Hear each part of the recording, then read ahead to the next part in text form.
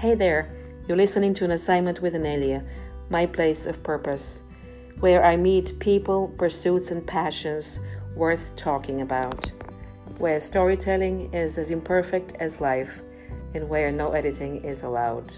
The next episode follows. And in this episode, I talked to Faythe Kubik, who is a teacher and lover of dance and joy. Welcome to the program, Faythe. Thank you for Anelia. You just make me laugh because you understand and appreciate that it is laughter and joy, and it is a mission in life. To dance. It is. And bring joy to others. It absolutely is. I remember when I was tiny, really tiny growing up, I've always had such a love for the Lord. It was just something always in me. And I remember thinking, oh my goodness, I'm going to have to go to some foreign country and be away from everybody to be a missionary. And then it ended up that was not what the Lord had in mind for me. He had a different type of ministry for me. And so I always really appreciate when different people will say, Faythe, thank you for your ministry. Because I look at it that way, because a ministry to me is when you're working with people, you want to bring out the very best in them. And in bringing out the best in them, you bring out the best in yourself. It sounds brilliant, but it doesn't always work that flawlessly. That is correct. It does not. Right. That is. Right. Tell me, how did you start dancing? How did you realize you're good at it?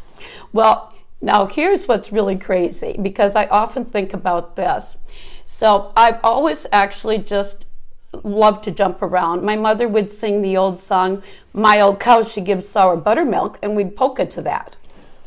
Can you try yeah. it? She'd go, a few times. "My old cow, she gives sour buttermilk, gives sour buttermilk, gives sour buttermilk. My old cow, she gives sour buttermilk. My one and only old cow she is." And we'd clap our hands and we'd sing and we'd dance and Mom would chasse around and we would. It was just funny, and it was fun. It wasn't funny. It was just fun. And it was on a dairy farm, It was on a dairy farm, yes. In Minnesota? In Minnesota, Pelican Rapids, Minnesota, which is about 50 miles from Fargo, Moorhead. And we're in the lake countries. So tons and tons of lakes, lots of hills, lots of trees. I know when I first told my husband we were going to go up there, I said, "No, Rod, the terrain is all kinds of lakes, deep, deep lakes. You have to know how to swim to go out." And he was just amazed at the terrain, because in 50 miles you're in the Red River Valley and it's flatter than a pancake. Aren't they claiming they have 10,000 lakes? They are claiming that. They're also claiming the county I'm from has the most lakes in the state of Minnesota. I wonder if anyone has ever counted them. 10,000 is a lot. But in any case, you grew up on this dairy farm. Yes. And how did you realize you were good at dancing? Well, I don't think that, I didn't think I really ever was that great at dancing. I just enjoyed it. I think that's really it.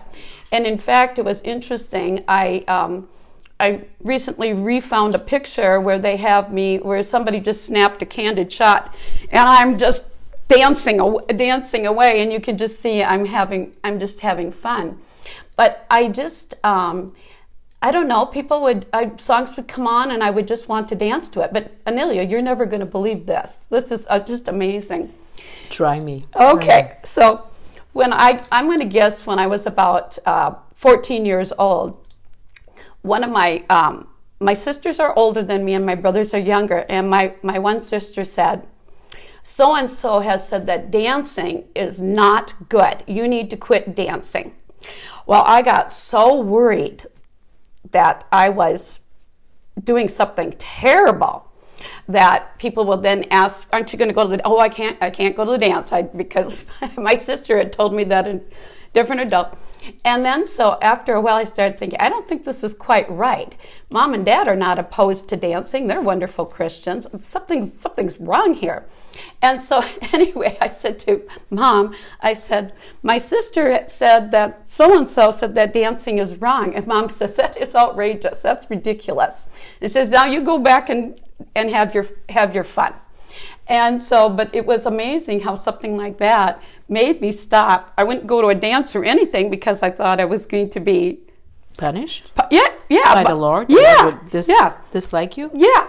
And so anyway, when I started, like I said, thinking this is crazy, and all the times where the Lord's people danced before the Lord. I mean, this is just part of it. The Lord wants us to dance. The earth is ours to enjoy for the good. And he wants us to bring out the best in ourselves. And part of it is, you have to feed your mind, soul, body, and spirit. And so I think oftentimes how that happened, and then me realizing that was not right. My mother was a lady of, with me, she said like one or two sentences and you either got it or you didn't. And she just said, that is just ridiculous. She says, dancing's to be enjoyed, you should dance. And you have danced since. I have. And you are, I have. Quite the magnetic personality. People can hear that you. Well, thank you. You're quite the gregarious person that you were as a child, and now you're like an adult. Yeah. How long have you danced for? I think, man alive, when we were like in the kitchen, I mean, I just always first remember, even when I was just tiny, I mean, just 3 or 4 years old. Yeah. Mom dancing with us, and I don't. None of the other children, though, took it up as a profession. No, they did not. Well, just like you have. For you, it's a way of life. Yes, for me, it's a way of life. It's a business and a way of life. That is right. And my brothers and sisters, they enjoy music, and in fact, they're very good. I mean, I have sisters who play the piano just unbelievable, and but that's right. For me, it became a way of life. So tell me that story that I find really fascinating about how a friend helped you. Oh, Susan. Yeah, it was a gift of a friend, really. It was something you grew up with. It was a gift of a friend. So my friend Susan, we actually met at the University of Minnesota. We were just going to school there. And this would have been in the 1970s. 70s, okay. Yep. And anyway, Susan and we just met. And anyway, Susan said, "Oh, Faith, you always just teach everybody something, regardless if it was dancing or anything else." She says, "You just always know how to break things down." And she says, "But I just love how you have such freedom." And so anyway, I said, well, didn't think anything of it. And actually, I had, the irony is, so Susan all of a sudden got it in her mind that I was to become a dance teacher. And she worked on me for literally months. And I said, no, Susan, that doesn't even make any sense. I said, I have no training. All I do is just dance around. I said, I have zero training. I said, that doesn't make sense. No, I'm here to get an education. And at that time, actually, I loved theater. And I had picked up the most tiniest, non-significant role because, when you first go in, that's all you get. And so anyway, she kept on, and then she just came in after a couple months, and she says, "Okay, I have set it up for you. You are going to go down to the Arthur Murray Dance Studio in downtown Minneapolis, and you're interviewing for a job of being a dance instructor." And I said, it really must have taken a lot of guts. It did. To apply for a job that you are not trained for. Yes. But the spirit is there, and you yes. just get on the bus. And we got on the bus, and Susan said, and I said, "Well, you need to come with me in case you decide you want to interview." And she really laughed, and she says, no. And so anyway, we put down what we would call Sunday dresses, and we went down What's there. What's a Sunday dress for? A Sunday dress is modest, but pretty. Modest, but pretty. So it's not like a party dress that's low cut or low any place, but just a conservative but pretty outfit. And so you go to the Arthur Murray. We did. The Murray studio. We did. We got off the bus. And at the time, this was a chain? Yes, and Arthur Murray's is still a chain. To this day. They still are. Arthur Murray and Fred Astaire's are still big chains. And so we went in. It was under a parking garage, straight downtown, and we went in and we saw people dancing, and there were mirrors. And I remember Susan nudging me, and she says, "Oh, Faith, look at them go." And I said, "Yes, and what are we doing here?" And so anyway, the receptionist said to wait, that Mr. Steffens was going to be a few minutes, and so on and so forth. And then so anyway, he came out, very friendly guy, and said, I said, "Yes, I'm Faith." And so went into his office, and he started talking to me, and so on and so forth. And he said, "Well, you know," he didn't use the word "it's a trade," but in my mind, it is a trade. And he said, "So we're willing to take people that we think have a lot of potential to be excellent teachers." And he says, "You won't get paid very much at first, but it will be like a trade." Do you remember how much you were paid at the time? Oh, man. I remember it wasn't very much. We worked and worked and worked literally our souls out. And they don't do that anymore, I can tell you that, because one of my good friends that I met at Arthur Murray's, she actually stayed with the franchise, and she and another person purchased an Arthur Murray studio. And it wasn't all that many years ago. She said, "Faith, remember how we would struggle and struggle?" And she says, "Those days have been long gone for so long. You have to pay a certain amount of money." And she says, "We just do everything very, very differently." And the way he did it, he did charge some people to do the internship, and he did not charge me. And then he found out just about immediately that I could just take whatever the pattern was and break it down for people really concisely.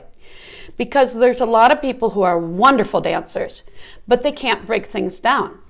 They'll say, "Oh, just watch me and try to figure out what I'm doing. You'll be able to figure it out." But for the bulk of us, that's not true. So it would take me longer to break down a movement, because I would have to take my time, figure out exactly what I was doing, but then I could go out and teach it. So it was kind of intimidating, because you had those instructors who were fantastic dancers, and they'd be doing all these movements, everything from partner dancing to all these solo dances, because the owner was a younger man. He wasn't young, but he was a younger guy, and he was really thought of well in the Arthur Murray system because he loved to stay current, and he loved to have people who had a lot of energy. But he also realized how important it was to have somebody who could work with normal people who didn't have that natural ability to just catch on. Mm-hmm. And I think one of the things that makes me a good teacher is the fact that I have to break things down and see how they work. But let me ask you this. Here you are a young college student, right? Yes. A first-year college student. Yes. You have the guts to go apply for a job that you're clearly not qualified yes, for, because exactly. you had no idea what I had no idea what I was getting into, none at all. But what the guy was appreciative of was your spirit. You're right. That's what energy, it was. It was right? the energy, and that's what it was. He wanted a hungry person that wanted to do it, and you were that person. You know what, Anelia? That's exactly what it was. Because I was just shocked, because when I came out and Susan heard him say, "You've got the job," the first thing she said to me, she says, "I knew it. I just knew it." So I think one of the takeaways from this is that maybe sometimes we should listen to our friends, number one, because you listened to Susan. Yes. And you never thought this was possible. So had you not listened to her... Oh, it would have been a totally different thing. You would have been different. We would be having a different conversation. Exactly. In fact, our paths may never have crossed. Correct. But the other takeaway perhaps is that if you go for it, because that's what you did, you went for it. Right. Totally became immersed in it. Right. And that worked out just fine. It did. It opened the door for you that otherwise wouldn't have been there. Yeah. And you may have walked past it. Yes, exactly. Yeah. And here you are, 20 years old maybe? Yes, First exactly. Student, right? Mm-hmm. Right. So your parents, you know, you and I have talked about this before. Yes. So your parents are hardworking people. Very. You know, farmers. Yes. Huge work ethic they passed down. Right. Dance is not exactly how they make their living, right? Oh, no, not at all. Right. So what do they think of their daughter taking on something so unusual as a way of living, not just as a way of entertainment or joy? You know, Mom and Dad really never commented either way. They didn't say anything negative. They just seemed to kind of accepted. I mean, they never said anything negative. I'm sure in their mind they're wondering, my goodness, all my brothers and sisters have gotten college degrees. They have great careers. And here's Faith. And here's Faith. And here's Faith. And here's Faith today. And here's Faith. And it was... How many brothers and sisters? I have 3 sisters and 2 brothers, and I'm right in the middle. My sisters are all older than me. So 6 children in the family. 6 children. And here's Faith. Yes. The middle child. Middle child. Is full of energy and enthusiasm and wants to dance for a living. Yes, yes. And so Mom and Dad never said anything negative. They like I said, they actually just stayed totally non-committed either way. And I think that because we grew up with such a strong work ethic, I mean, very strong work ethic, and also very much community-oriented. It was very important to get back to the community, to get back to the church, to do your best. We were very active in 4-H, so the 4-H motto is to make the best better. It was really ground in. So in a way, they never said this, but I just think they thought, well, Faith will work hard. You know, all of our kids are going to work hard. And so they never really commented either way. But you told me in an earlier conversation what your mother told you. Oh, I was so happy. Almost on her deathbed. Yes, Mom said to me, Mom said, Faith, you have a wonderful ministry. Even thinking about it now, it just brings tears to my eyes. And I just was so appreciative of hearing that. And it just makes you feel so happy. And for Mom to acknowledge that was huge for me. At the end of her life, she vocalized it. She did. And it wasn't till the end of her life. You're right. It was the end of her life that she actually said that. And you must have felt proud. I was. And like I said, it actually moves me to right now because it was totally unexpected. And it was so validating, and I was just so happy when she said that. And dance also brought other things to your life. It brought you your husband. Yes, it did. Let's talk about that. Okay. Well, Arthur Murray's, as I said, has franchise studios, and Mr. Steffens had a studio in Waterloo, Iowa. That studio really, he was trying to decide whether it should stay open or close because, you know, everything really was up in the Twin Cities. And then he said, well, Faith, I want you to go down, you know, to Waterloo. And he says, why don't you let's just see if you can manage it, and let's see if it's there or if it's just time to close that studio. Mm-hmm. And so anyway, he said, are you up for the task? And I said, yes. And so anyway... And you would have been 21 by now? Yeah, about 21, yep. Okay. And so anyway, he said, I lived down there for many years. I've got a lot of good contacts. And he says, would you just be willing to move down there and give it a try for 6 months? And I thought, well, you know, I mean, when you're young like that, nothing seems to faze you. Mm-hmm. And I said, sure, okay, I'll go. So down I went, and very different than being in the Twin Cities. Mm-hmm. And anyway, then we always played music because you want people to come into a good atmosphere. Even when I DJ, I always tell people, you don't want to come into a dead atmosphere. You want to come in where there's music playing. So anyway, I've always had music playing. And remember my husband coming in, and he had a big smile on his face. He wasn't your husband at the time. No, he was not my husband at the time. Some Never guy, had met him before. Some guy came in. He was clicking his hands. Right? Yeah, he was very handsome. And he says, oh, I love the music, or I really like the music, and I want to learn to dance. And he says, I can move, but I want to partner dance. And then as he kept talking, because there was an automatic attraction right away, and then I said to him, he said to me, you know, I'd really like to go out on a date with you. So I said, well, you know, we have a policy, and you can understand it's for good reason. We'll either have to do a date, and then I can't teach you, or I can teach you, but I can't date you. And he says, he did understand that right away. He says, oh, let's do the date. And so... He was going for it. He was going for it. He was going for it. And the crazy thing is, he was on his way up to Alaska. Rodney was grew up in the Traer-Cloutier area, so he was stopping by to see to tell everybody goodbye. He was heading up to Alaska to work the pipeline, and as a heavy equipment operator. And so anyway, then we had a whirlwind romance, and he had started to take off, and he came back and dropped down on his hands and knees and said, "Will you marry me?" And we got married within like once he said that, we immediately, we didn't even stop thinking about it. I just said yes. And I think within 3 weeks of him asking me, so we only, our courtship was only a couple months, and we literally got married. And you'll appreciate this. This is so funny. So we went in to get the wedding rings together. And anyway, the ring was way too big for me. And of course it has this tiny little wedding band here. Yeah, that little thing is the wedding band. That's the real ring. That's the real ring. You still wear it? I still wear it. 40 years later? Yeah, 40 years later. So anyway, the wedding was going to be like instantaneous because my brother-in-law, who's a minister, he comes from a family, I think everybody in the family, I think all his brothers are all ministers. He wasn't your brother-in-law at the time, though? Yes, he was. He was married to my sister, Rachel. Oh, I see. And his brother, Mark, was in Frederica, Iowa, at the Lutheran Church, and he was only there for maybe like a year and a half.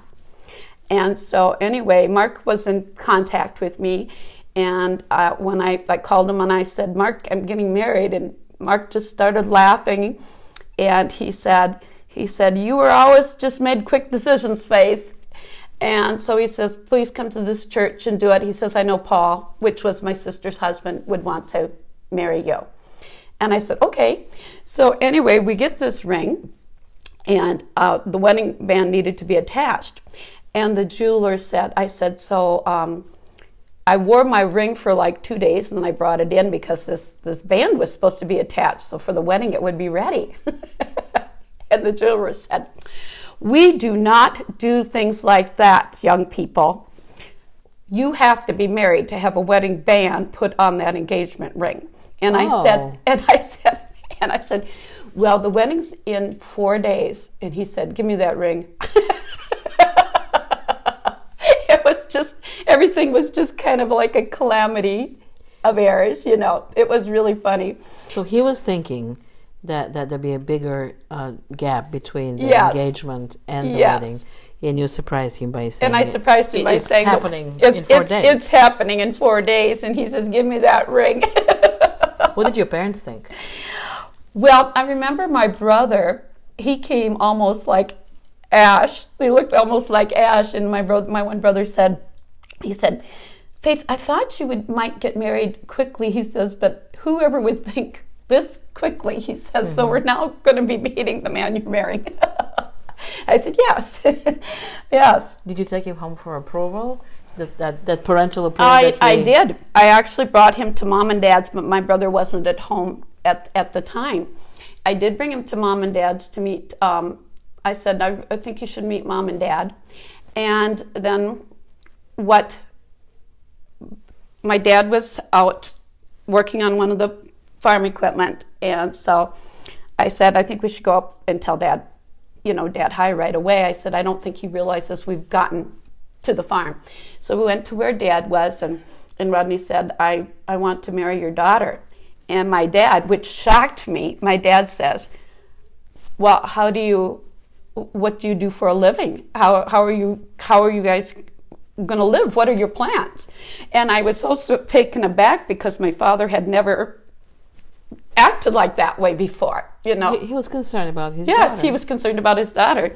And I'm listening to what Rod says, and he's saying, "Well, I'm a heavy equipment operator, and I like aviation, and I was in the service, I'm out of the service, and so on and so forth." And so anyway, that's about all I remember that conversation because I was so taken aback, and I just stood there and listened, and then Mom and Dad and there was one more fun thing that we did with this wedding, Anelia. So I had a wonderful friend, of course, in the Twin Cities. And so I called her and said, I'm getting married. And she says, I want you to come up right now and we're going to get the wedding dress together. And so I dashed up to the Twin Cities and she took me to these beautiful bridal boutiques. And then we hit the one wedding dress, and you know how styles are. It wasn't the style I wanted, but I didn't see any shop that had what I wanted, but I thought the veil was so gorgeous. So anyway, that was when they always had to make it to fit you. So here we were, and Barb said, oh, Faith, that's the dress for you. And I said, I think you're right, and I love the veil.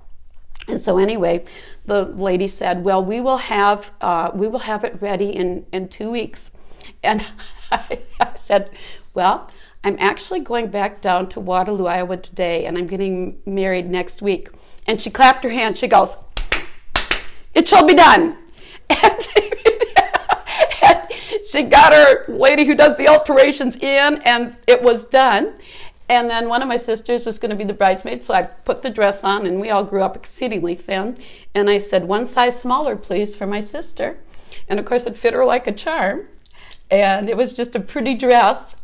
And so it was so funny. So we really had a very fun wedding. And it was in Frederica, Iowa. Which church was it in Frederica? It was at the Lutheran church. I can't remember the exact name of the church. I remember exactly where it was. And I remember it was very, very pretty. And it reminded me of the churches that I grew up with. I call them, I don't know if this is the correct name, but I call them the stave churches, where they have beautiful steep roofs. And to me, it looks like a real church. And it has the bell. And then you go in, and it has a beautiful altar, and you really feel like you're giving glory to the Lord. And I remember thinking, oh, I'm so glad it's such a pretty church, because I wanted to be married in a really, really pretty church. And the date? December 23rd. And then my dad, this was really fun. So all of a sudden it dawns on all of us that I'm getting married. And we just had family because everything was just happening so fast. And all of a sudden I see Rodney up front, and it's so funny because I almost see tears coming out of his eyes. And then all of a sudden, instead of laughing, then I'm going, oh my word, I'm getting married. You know, and it just kind of struck me. And then so I got all of a sudden real quiet. I heard my dad say, he says, buckle up now, Faith, buckle up. We're getting ready to go down this aisle together. And then when I got to the front of the aisle, my brother-in-law takes one look at me and he goes, buckle up, Faith, buckle up. Because it all of a sudden just dawned on all of us, I'm getting married. Something big is changing. Yeah, right? Something huge, absolutely huge is changing. And what we ended up doing is we had, the reason I didn't have very many wedding pictures is we had hired a photographer, and a professional photographer, somebody who does this for living for a very long time.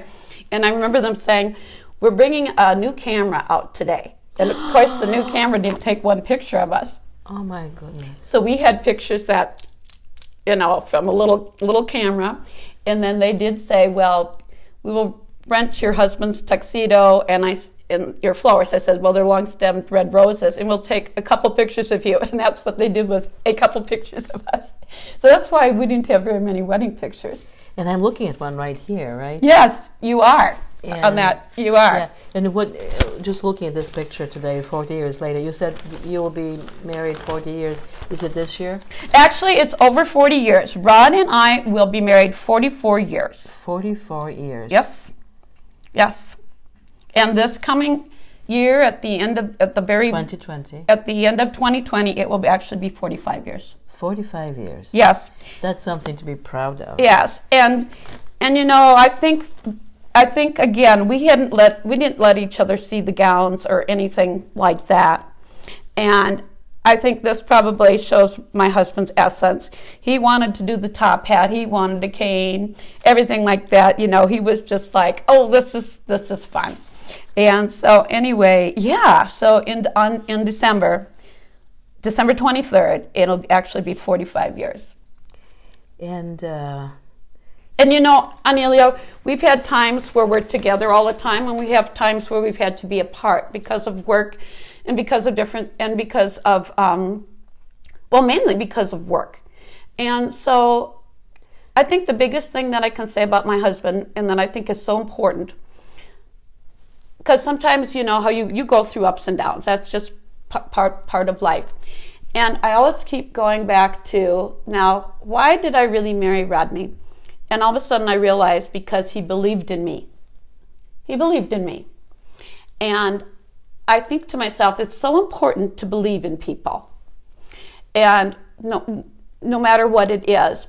The dancing was not just accident.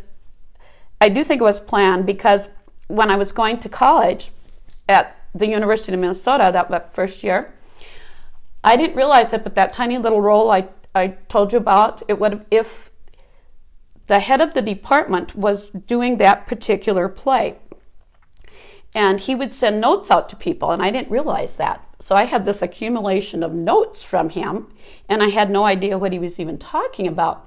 But that play, I was supposed to be, quote, a hairdresser. I was on stage for like 5 minutes, and I thought, well, I got to make something out of this nothing role. So I made a whole character out of the hairdresser. And based upon that, if Susan had arranged this even 6 weeks later, I would have been in theater, because the head of the department of the University of Minnesota, he brought me into his office and he said, I gave you a nothing part. And he says, I can hardly wait to see you come on stage. You make me just roar.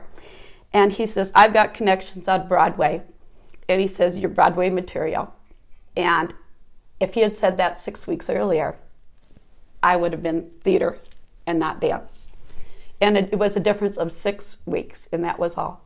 And you would never have met Rodney. And I wouldn't, no, And so I would have never, been down here. So it's just kind of very interesting how those things actually come about. And so how did the dance become, in addition to being a passion, become a profession for you, become a business? Well, I had, there was, back in, shortly after we were married, well, wait, now, let me think now of the year, maybe. I'm thinking it was maybe like the late 70s or early 80s, when particularly Waterloo, Cedar Falls, they lost so much business. And I also had huge nodules on my vocal cords, and I actually couldn't speak. And the doctor at the time said, the best thing for those nodules is literally don't talk. And he says, because if you do surgery, you get scar tissue, and then you keep dealing with that over and over and over again. And that was the time when the economics were really, really difficult. So I got out of, I quit teaching at the time because I couldn't do that. And my husband and I actually went on the road just to do work and stuff. And then I tried different things. And Rod says, the economy's better. I think we can go now back to, Iowa. And so anyway, I had tried a couple different things, and I put all my heart into it, and all of a sudden I go, the Lord doesn't want me doing these things. The doors aren't opening for me. I think I'm supposed to go back to teaching. That's what I thought. And so then I thought, okay, I'm going to go back to teaching. And then I thought, okay, because I'm doing adults versus children, I can't just do it in one town and make a living. I need to branch out. And then I also at the same time thought, I can, as I were hearing different DJs, I go, man alive, I could do a better job than those guys. I can be a DJ as well, and then that way I will be able to make a living. I'll go to different towns. And again, this was just providence. So I had somebody ask me about Cedar Rapids. We've got a group of single people who would like to take a class in Cedar Rapids. So I had contacted the Cedar Rapids Recreation Commission, and I asked them if I could rent a room. And they said yes. And I can't remember what the rental was, Anelia, but I thought, okay, I can make it work. So I went down there because I had that one group who was ready to go. And I kept noticing there was always a very nice man. He was a custodian. I'd wave to him, and he'd wave to me. And then after I was done was done teaching one of those weeks, he said to me, he says, Faythe, I want to talk to you. So here's a person that is, you would never think of him as a businessman, you know? And he said, you know, I've had health problems. He says, I did run my own business, kind of out of the ordinary. And he says, you need to go to that Cedar Rapids Commission and you need to say, I would like to run a dance program here, but I'm going to only work on commission. And he says, don't take an hourly wage, he said, because you're going to be able to make this program work. And he says, you shouldn't do an hourly wage. And so he said, just set it up and go. That was the best advice I had ever given. And he says, I've gotten some really bad health news, and you know, within a year or two, they can't do anything more for me.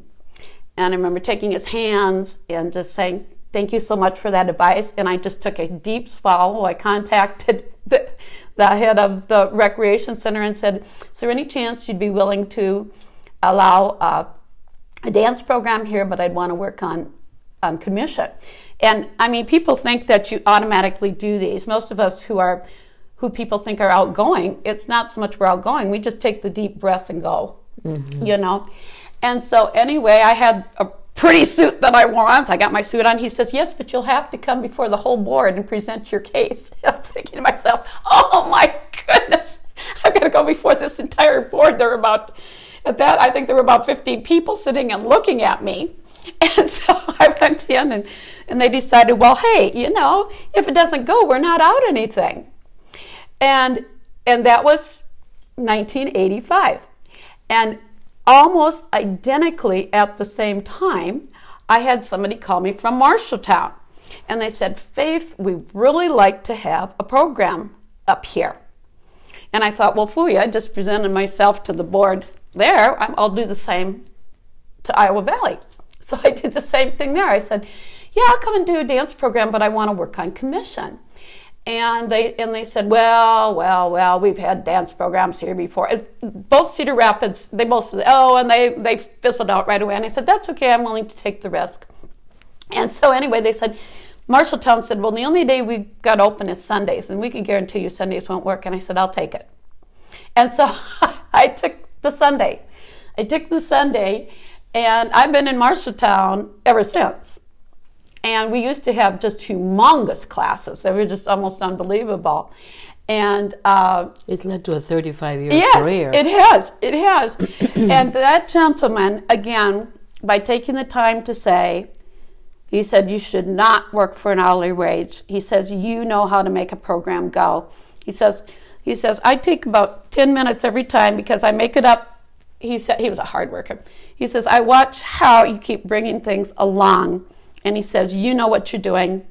You need to be paid for that kind of skill and knowledge. And so again, I would say, look for the people who you least expect can help you. You know, all of a sudden they're just there. They're there and they give you advice and you have to decide, is that good advice for me or not? And in my case, I can imagine, I know exactly what this man looks like. He's never left my mind, you know, because he gave me such incredible advice. And it came from someone you didn't even think would even care to. That's right. Share with you absolutely, anything. Not at all. But he was meant to be there that day. He was meant to be there, and it was so great to be able to thank him. And he was so tickled when he heard that I had not only. He says, I don't care what those guys say. He says, I know you're going to have great programs in both places. So yeah. Did his bad news materialize? It did. It did. He was a fighter. He wasn't somebody who would give up. And I quite frankly can't remember what disease it was, but it was, yeah, he did pass away. He did pass away, and it was only within that couple of years. And I did get to talk to him before, because you could see he was waning, and then he said to me, he says, I'm no longer able to work, you know. And again, I just gave him a big hug and just thanked him for his great act of kindness. And we are remembering him today. And I remember him today. He's so clear in my mind. Yeah. And it just brings tears to my eyes, because I think, too, my business is different than other businesses. And I know everybody says go to the professionals and ask them, but here's what I've learned. I got some advice from business people who are exceedingly successful in their business. It was terrible advice for me because they understood their business, they did not understand mine. So I think you also have to get, if you're going to accept advice, you have to get advice from somebody. I'm not a retail business. Mm-hmm. It's different. And teaching adults, teenagers and adults is way different than doing tap, ballet, and jazz with kids. So you have to also, I would suggest to people, if you're thinking of starting your own business, one, I mean, you have to just be willing to take the risk. You have to be willing to take the risk, and you have to be willing to put in the time. That's for sure. And the mistakes are going to be made along the way. I do appreciate the businessmen who thought they were helping me, but they almost did me in, so to speak. And then I realized, I go, oh, yes, it works in their business, but their business has nothing to do with mine, and they don't understand how to make it work. If I had not branched off to all the different towns, I would have never been able to keep on. And then with the DJ business as well, it was just a natural fit for me. I was just going to ask you about the DJ. You're probably one of the very few, if the only DJ female person I know. Is that rare for women? I think there might be a few. I think there's more men. But especially when you started. When you started, oh wow, yeah. When you started, nowadays there will be more women. But when I started, I was probably one of the few women doing it.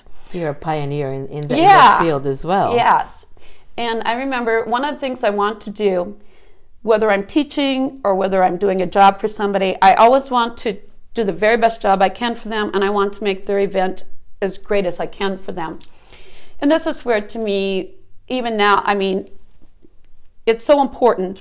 I always want to get input from people. What do they want? What are their likes? What are their dislikes?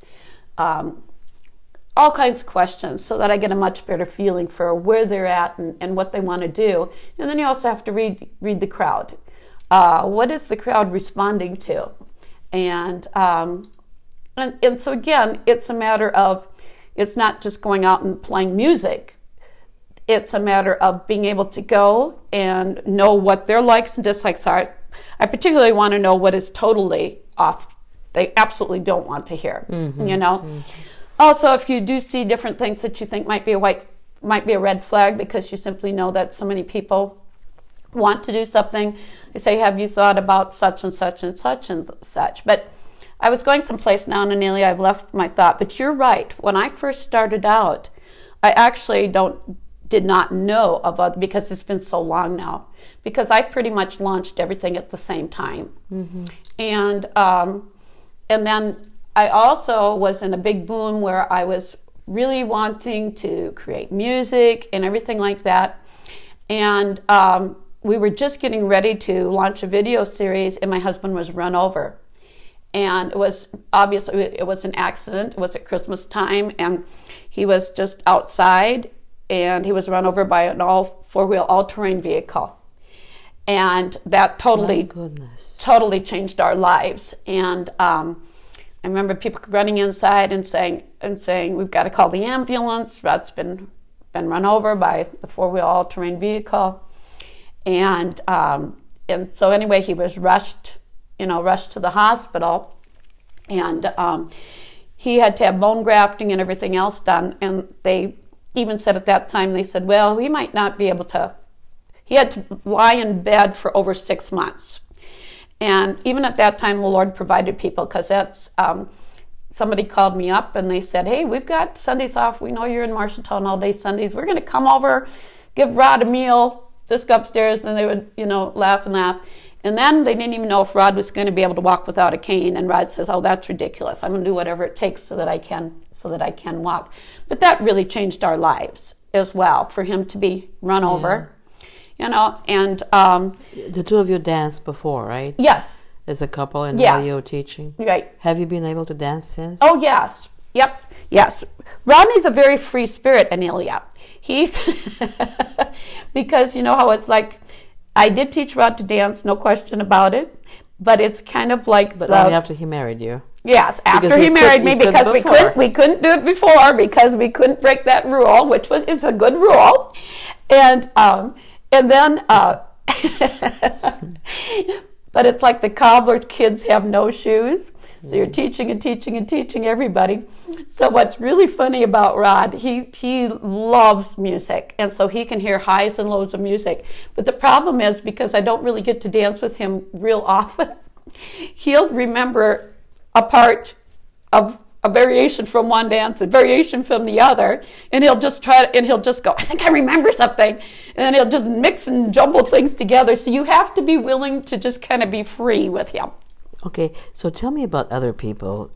What's the biggest fear that people have about dancing? People like me who are not exactly natural born dancers, that would not like to be seen dancing. Right. They come to your studio, and what do you do with someone like me? I think basically the thing is I give people time to learn, and here's what I mean by that. When I do classes, instead of trying to teach somebody all kinds of dances in a class, I take a dance and we work on it. And we work on it slow but sure. And that is one of the biggest things to do, not to try to go too fast, too much, too soon. And and again, the repetition is the key. And the other thing, I like to play all styles of music, so you're never held hostage when you go out, that you can't, I'm not familiar with that music, I can't dance to it. So what I do is we just go slow and steady is what we do. But what do you do with people being afraid or embarrassed or awkward about other people looking at them? You know what makes it really interesting? I think because I don't rush people, people start to relax a little bit. And also when they see other people, and people in my class, they don't stare and watch each other. They really, they don't. They just do not. They're too busy trying to figure out what they do. When people sign up as a couple, that's who they stay with. That's kind of their date night. That's their special night. If people sign up and they're single, then I do have singles change partners, but again, and everybody just gets to be friends. But it gets to be the point when you start to realize that you go, people will say, I can't believe I'm really understanding what I'm supposed to be doing here. Because I think one of the biggest fears is, particularly when you're very good at what you do, now you're out of your element. Yes. And now you're like, oh my goodness, I am competent, I'm very good at what I do, and now I'm going to be awkward and awful. And that's what you got to get past. And it was very interesting because a lot of times people will say these things years afterwards, and it was unfortunately at somebody's memorial service or celebration of life, whichever you prefer to call it. And that particular person, I never even thought had felt all that awkward. I just considered it normal. And he said, you know what was really crazy? He says, we walked in and he saw somebody from work was there that I had no idea was going to be in class. And he said, all of a sudden I thought to myself, well, the two of us will probably be awkward together. And then he goes, then we realized that, man, she's going slow enough that we can figure out what we're doing. Now, you'll love this story. When I was in Cedar Rapids, and again, I didn't hear this for years. So I had this couple. He's taller as can be, and she's half his height and tiny as can be. And for years, they didn't tell me, and I thought, oh, they have great rhythm. And all of a sudden, Ruthie said, you don't know how I got down to class. I just signed him up for class. And he says, we were walking in the building, and he was grumpy and cross, and he says, what kind of fool would sign up for dance lessons anyway, Ruthie? And Ruth did not know, but his colleague's wife had signed up. They hadn't planned it. And she looks and she says, that kind of fool. And then both those guys looked at each other. Neither wife knew the other one had signed him up. And she goes, that kind of fool, Don. And so both of those men, here's what's so interesting. The person who's the most nervous, they are usually the one who ends up promoting, we got to keep going. We got to learn more. We're starting to get this. Would you like me to teach you a step, Anelia? Oh, just a short one? Yes, we can Let's try. raise this up right here. Okay. Okay, let me just have your hand. Okay.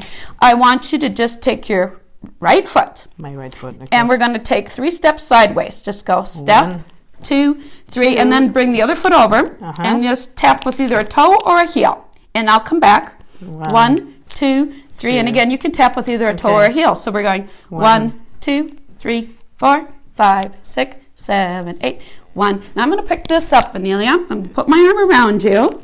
And you will see. I didn't know you were going to do this. Yeah, look, I can make you move. 1, 2, 3, 4, 5, 6, 7. Now look at that. We're dancing. It works, doesn't it? It works. You know what's really comforting is that nobody can see us. They can hear us. Yes, but you're not awkward at all. That's wonderful. Isn't that good? That's wonderful. And what you were telling me is that dancing is about joy. It is. It clearly is about energy. It's about energy. I think the biggest thing, I know this summer when I was teaching a few people and they were learning for their kids' wedding, and they were doing private lessons because they were on a crunch, big crunch. And this one couple in particular said, man, this takes a lot of thought and a huge amount of exercise. And they both said, you know, we run that treadmill every day and we feel like we're getting even more exercise right now. And they said, but boy, your mind really becomes encompassed. What was also, you find this interesting, because it's a team sport. And I always try to tell people, because I know it's true, lead and follow are equally important. One is not more important than the other. It's a team sport, and you have to realize it's a team sport. So the leader has to develop different things. I teach them how to lead. I teach the ladies how to follow, and both take a lot of skill. So that's why I'm saying your mind is thinking, your body is working, and then all of a sudden you just start to feel this happiness inside of you. And we laugh a lot in class. You know, we all laugh at our mistakes. And the men in particular, they watch me like a hawk. So if I don't take notes, if I don't take notes, I'll go, okay, so now we're going to do this. And they go, Faith, are you sure you did that exactly like that last week? And I go, well, you might be right. I might not have done it exactly like that. Why don't you guys show me how I did it? And they'll show me how I did it. So I go, see, the guys kept me in line. I said, now, if you want to branch out, we could also go like this. Like, oh, yeah, we can branch out now. But they're just, it's pretty fun. It's pretty fun like that. And it is so exciting to see to take people who thought they could never do it, and they just love it. And also, the biggest thing is you'll put people in a class, because I never ask people their ages. So you can have people who are in their early 20s or late teens. You can have people who are in their 70s, and you put them in the same class. And they learn to really appreciate each other and value each other. And you'd never get that in a different situation. And you're talking from all walks of life, from all the professions to just college people to people who work by the sweat of their brow, and they all intermingle together. And I never ask people their occupations. I never ask people their ages. I mean, obviously I'm not going to have a little kid dance. If 2 kids want to come together, I say yes, but you need to have another child who's about the same age, as far as that goes. But that is so interesting to see. And just even at the New Year's Eve dance, one couple who was in with older people, my goodness, they said they're some of our best friends. And they just always make sure to include us in things. And it's better than even having another aunt or an uncle. The connection is The connection is right there. Right. It's right there. And you just don't see it in other things, because I'll have people, I've had people who say, I can never keep up with these kids, because sometimes I happen to get a class that has a lot of 20-year-olds in it, and then somebody in their 60s or 70s or even 80s, and they'll say to me, are you kidding? You put us in a class? I said, well, I said, you'll be fine. I said, you don't have to do everything that they're doing. And they'll be just shocked. They'll go, well, you're right. We can't do everything they do, but we can do it. How old is the oldest person you ever taught? I believe they were in their 90s. And I had a guy come in to me. So it's never too late to learn. It's never too late to learn. Now, this is another man. Most of these people, because you work with them, you really don't forget them. But he called me on the phone, and he goes, rough voice, he said, "This Faythe Kubik?" I said, "Yes, it is. I've been told I need to call you to learn to dance." At 90 years old. Yeah. And so I said, "Well, that's great." And he says, then he goes on to say that he's had 2 operations and he can barely walk. And I said, "Well, that's okay, and he says, "The doctor said they give Faythe Kubik a call." And so I said, "Great." So it's healing too. It's healing. Physically healing. Yes. Yes, exactly. So anyway, he came walking, and I know they can't see me. It was like this. He'd go, one foot in front of the other. Yeah, just like that. His butt was way out like that. He says, "All right, do you think you can do anything with me?" And I said, "Sure I can, but you got to be willing to be patient." So I said, "You're not going to become a gazelle right away." I said, "So let's begin." And so anyway, we went real slow, and his balance, was bad. So we just went with step taps. I said, let's first do step taps. What you and I just did. Yeah. And then so he said, all of a sudden he goes, "I think I can do this." I said, "Good." So he said, "Now you said I should practice." I said, "That is right." So I said, "You should practice every day. And then you're going to actually be able to start to walk with both of those new hips of yours." And so anyway, he had said, I had showed him a turn. And he says, "I'll never be able to do that." And I said, "Yes, you will, because you've showed me that you're willing to practice on your own." His wife was deceased, so he was, by himself.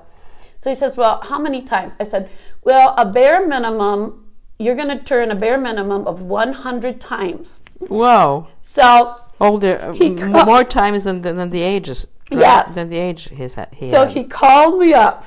Yeah. He called me up and he said, "I was on my 95th time when I was about to call you and tell you that it wasn't working. I was too close to my 100th time." And he says, "I thought, well, maybe I'll do 5 more and see if she's right." Now, he says, on the 100th time, I could do it. That's the kind of student you want, right? That's the kind of student you want.